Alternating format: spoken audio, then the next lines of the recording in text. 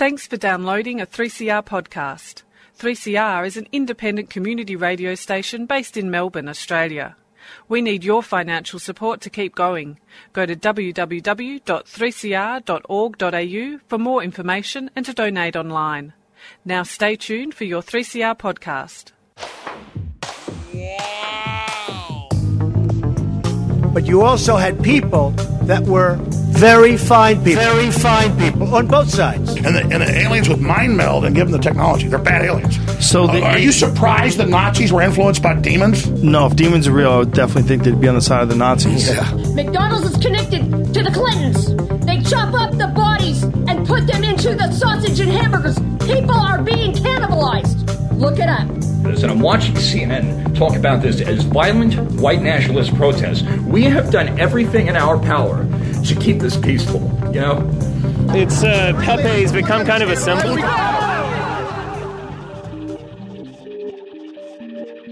Good afternoon and welcome to Yeah Na Pasaram, a show about fascism and its gravediggers. I'm Cam Smith. I'm Andy Fleming. And joining us today is Professor Pam Nyland, the author of Young People and the Far Right. Thanks for joining us. Good to be here. I guess just to begin with, what was the impetus for writing this book? Well, I'm a youth sociologist, and in my work I came across the figure that the majority of people who are attracted to the far right, actually joining the far right groups, are coming in at the grassroots level, are aged between 18 and 25. And that's the demographic that I explore. I explore younger as well, but anyway. So I thought it would be very interesting to write a book on young people in the far right.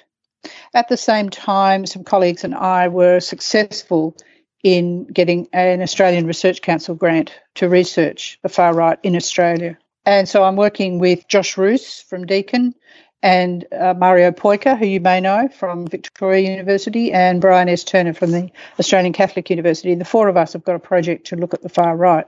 I had the impetus to write the book partly because just after I started to write the book, we went into lockdown, which postponed our data collection for that project.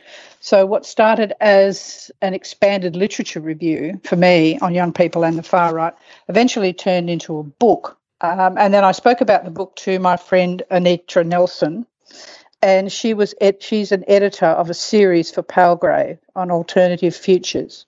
And she suggested I put a book proposal in to write a pivot, a 50,000-word short introduction book for that series, which I have done. The full title of that series is Alternatives and Futures, Cultures, Practices, Activism and Utopias. I was wondering, could you speak a bit about what a utopia is in this context? Well, Anitra and I have had substantial discussion on this because in her preface to the book as a series editor, she points out that the way I use it, utopia, is not perhaps in the way that she originally intended it when she put the series title together. In my view, utopias can either be benefactive or actually quite negative when they're completely unrealistic. And I certainly agree with Anitra that we need utopias or we have nothing left to believe in. But the kind of utopia that is typically offered by the far right is a utopia in which, well, I wouldn't personally ever want to live. It's an authoritarian ethno-state in which privilege is restored primarily to white males. And so it's a utopian vision in the sense of reaching for something that is aspirational, that is libidinally satisfying, that works at the level of fantasy. Some of the techniques that the far right uses to recruit young people is through chat services like Discord, which offer a chat function for young men in particular, who are doing online gaming in teams and also individually. So they're playing first-person shooter games or World of Warcraft or whatever massive multiplayer program, game that they're playing. So the kinds of utopias that the far right suggest almost match some of those worst-case scenarios. It's almost like a dystopian future rather than a utopia. Did you find that young people are often associated with various forms of political rebellion, but not necessarily or usually on the far right? What did you discover about what in the current era is especially appealing about far right politics to the young people you've examined in the book? Well, that's the interesting thing. It doesn't start with politics. It starts with a number of other kinds of activities that they may enter into. In the book, I make the distinction between what I call floaters and actual members. And floaters are young people who might, for one reason or another, float in and out of various chat sites like Telegram, Gab, Parler, some of those other social media sites, and toy around with the idea of trolling people on the left or trolling high-profile women or trolling people of colour. And so it's kind of, I realise that there's a level at which they may float in and out, enjoying the rudeness and the anonymous kind of trolling and harassment that they undertake, but then perhaps pulled further into the rabbit hole. One of the other interesting figures that I discovered was that 1/3 of young people report that they get most of their news and information through YouTube. And the algorithmic qualities or characteristics of YouTube is that they have a preference and a suggest column. So if you go onto YouTube, you'll see on the right-hand side a whole lot of things that are suggested for you to follow up after you've watched the one you're watching. And the algorithms that are created are really quite interesting. It all is in the coding of the original YouTube clip that the far right, for example, might put up, that will tend via the algorithm, via the bots, to suggest particular kinds of far right sites that they might want to go to. And so they can be led quite quickly down the rabbit hole by simply clicking on YouTube posts, really.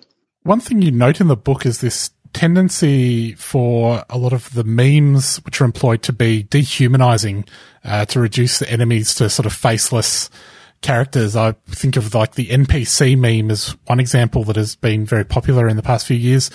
Could you speak about the connection between memes like that and the concept of necropolitics?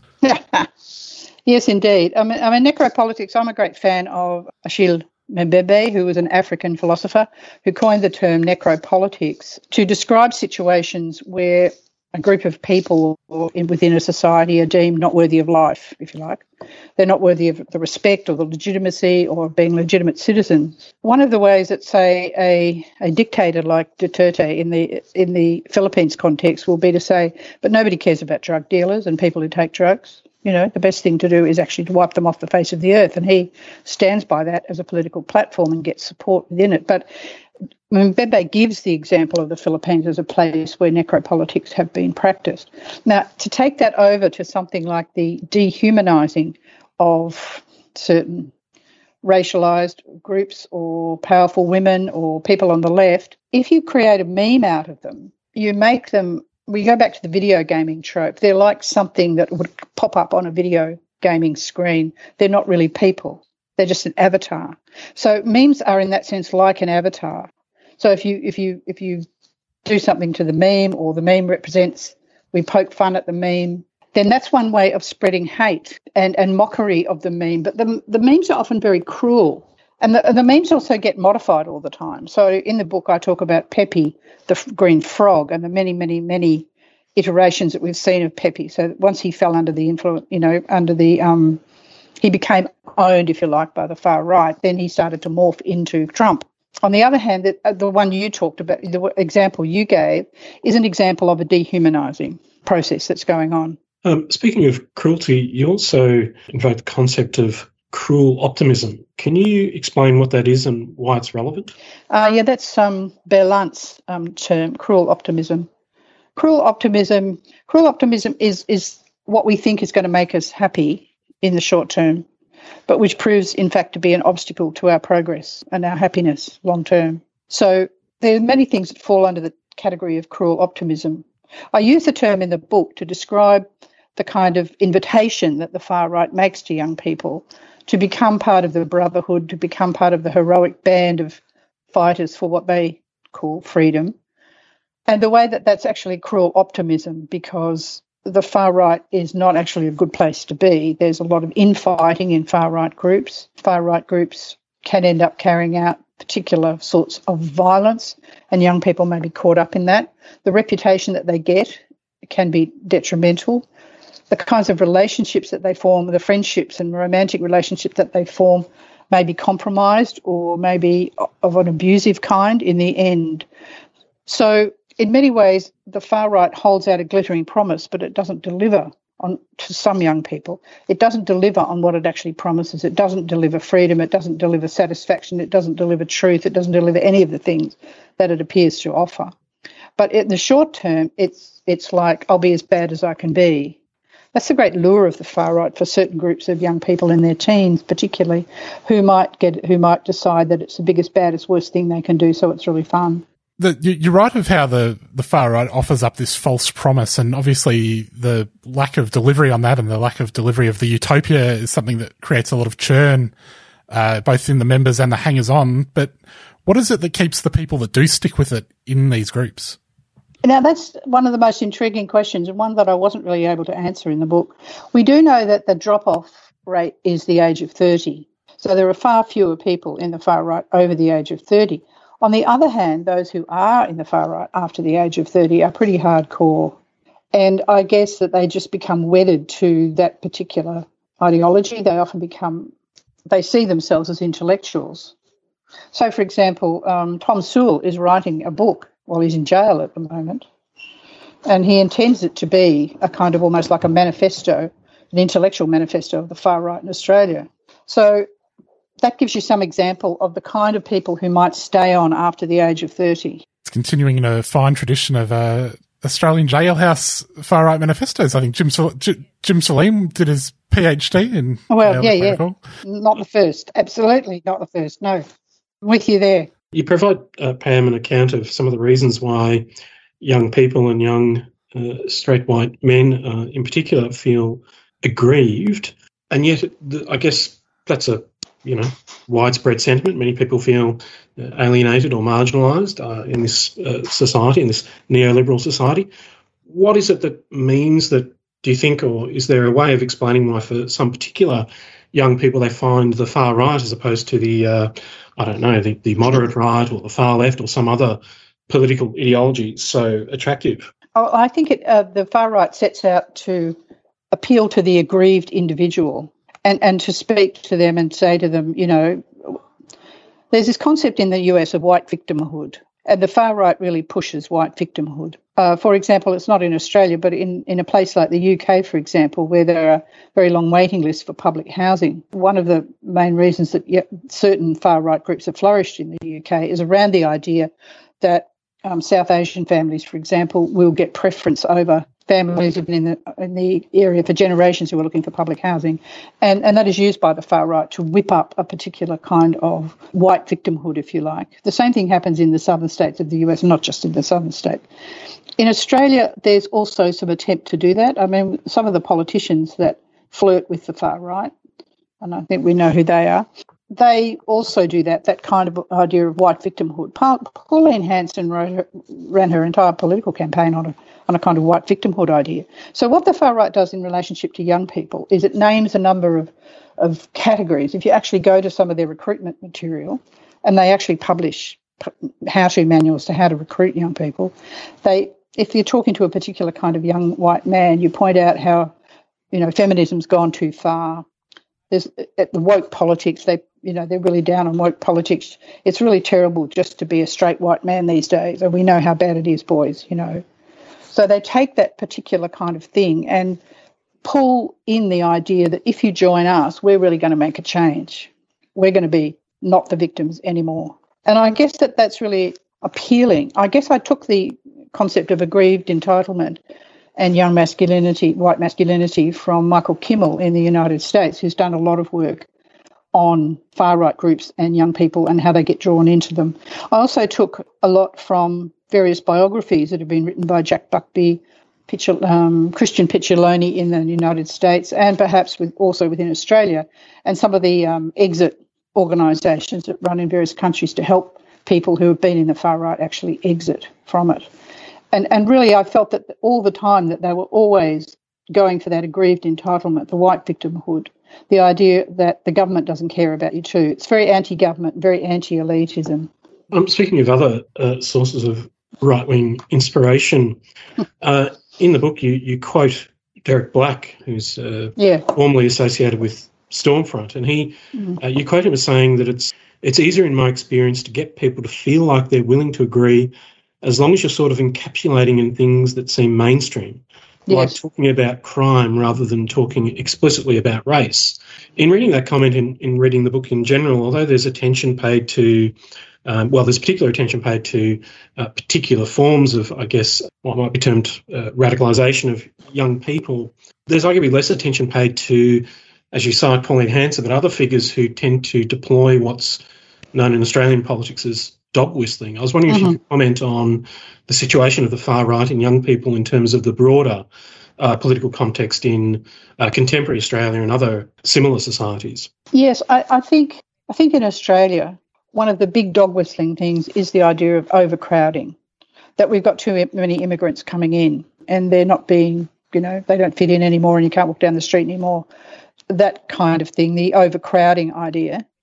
You see on the back of cars, guys where I live in Melbourne, tearing around with F off, we're full, as a kind of a sentiment that there's just too many people here. So population is where it often starts. And certainly that's true in a place like France, where, especially with the Parti Socialiste in France at the moment, under Marine Le Pen, there's a strong feeling that there's just too many people. There's overpopulation, that we're losing culture. I don't know whether that's really dog whistling.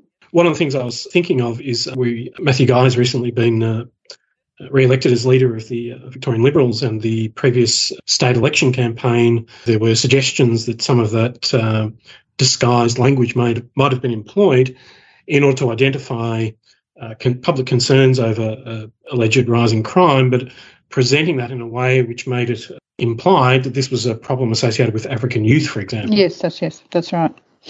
Yes, it didn't go into the book originally, but I have written another article, which I don't think ever got published, on the furphy of African youth crime gangs and how they never were really. They didn't exist at all, really. I mean, they're just kind of call out on social media things where even a gang that was identified as a kind of African youth gang was in fact composed of young people from about 10 different nations. There was no way in which it was predominantly an African gang.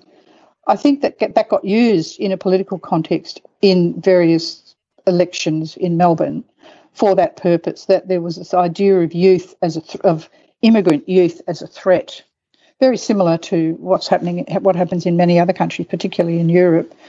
The idea of that being a rallying point for decent white Australians to stand up, stand up, stand up. And the idea also, I suppose the best example we've seen in that in Australia, if I have to really think about it, is the Cronulla riots, where white youth felt that they should go out and really perform vigilante-type things against youth from ethnic backgrounds who had gathered near Cronulla Beach. And there was a lot of whipping up by the right, not necessarily the far right, I suppose, in the sense that I'm using it, but certainly by fairly extreme rightist voices to whip them up into an angry mob, really.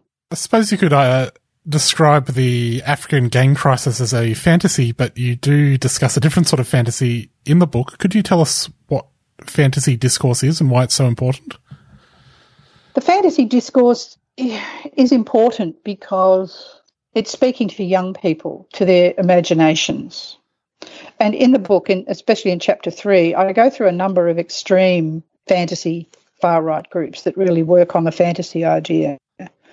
And I deliberately chose some pretty extremist groups, which I'm not going to name because I don't really want to perpetuate them, I suppose, but to suggest all kinds of fantasy warrior, hero, hyper-nationalist ideas that really sort of speak to a heroic self, a self on a quest for the truth. One of the most common terms that gets used on the far right is the idea of red pilling, which is borrowed, of course, from the Matrix, when Neo has a blue pill or a red pill and he chooses the red pill, and through the red pill Neo then sees reality was not reality, that it's all that there's a truth behind everything that is controlling everything. That is very much a conspiracy kind of theory. So the idea is if you get red pilled, you see reality, and the far right offers red pill young people. And that's one of the reasons why I call it a fantasy. It's like it works on terms like red pill, and it also, through the memes, through some of the things that are online, through Pizzagate, which I talk about in the book, and to encourage young people, for example, to go and search throughout the net and find fantastical conspiracies. And the far right often says to young people, go and do your research, find it out for yourself. And unfortunately, that often means just finding a YouTube video that then, when it finishes, it directs you to yet another YouTube video that leads you down the same fantasy path. So I mean fantasy both in the strict genre sense of fantasy, like the kinds of worlds that are created in video games, and also the fantasy of a kind of delusional fantasy, I suppose, that there's an illusion created of the kind of world, the person you might be, the kind of world that you might create with your band of brothers. And I think that that's one of the reasons why why they drop off so much at the age of 30. I mean, they can't sustain the fantasy anymore. Well, in relation to fantasy and notions of heroism and political heroism and martyrdom and so on, I thought it was interesting that there's also discussion about what's termed shitposting.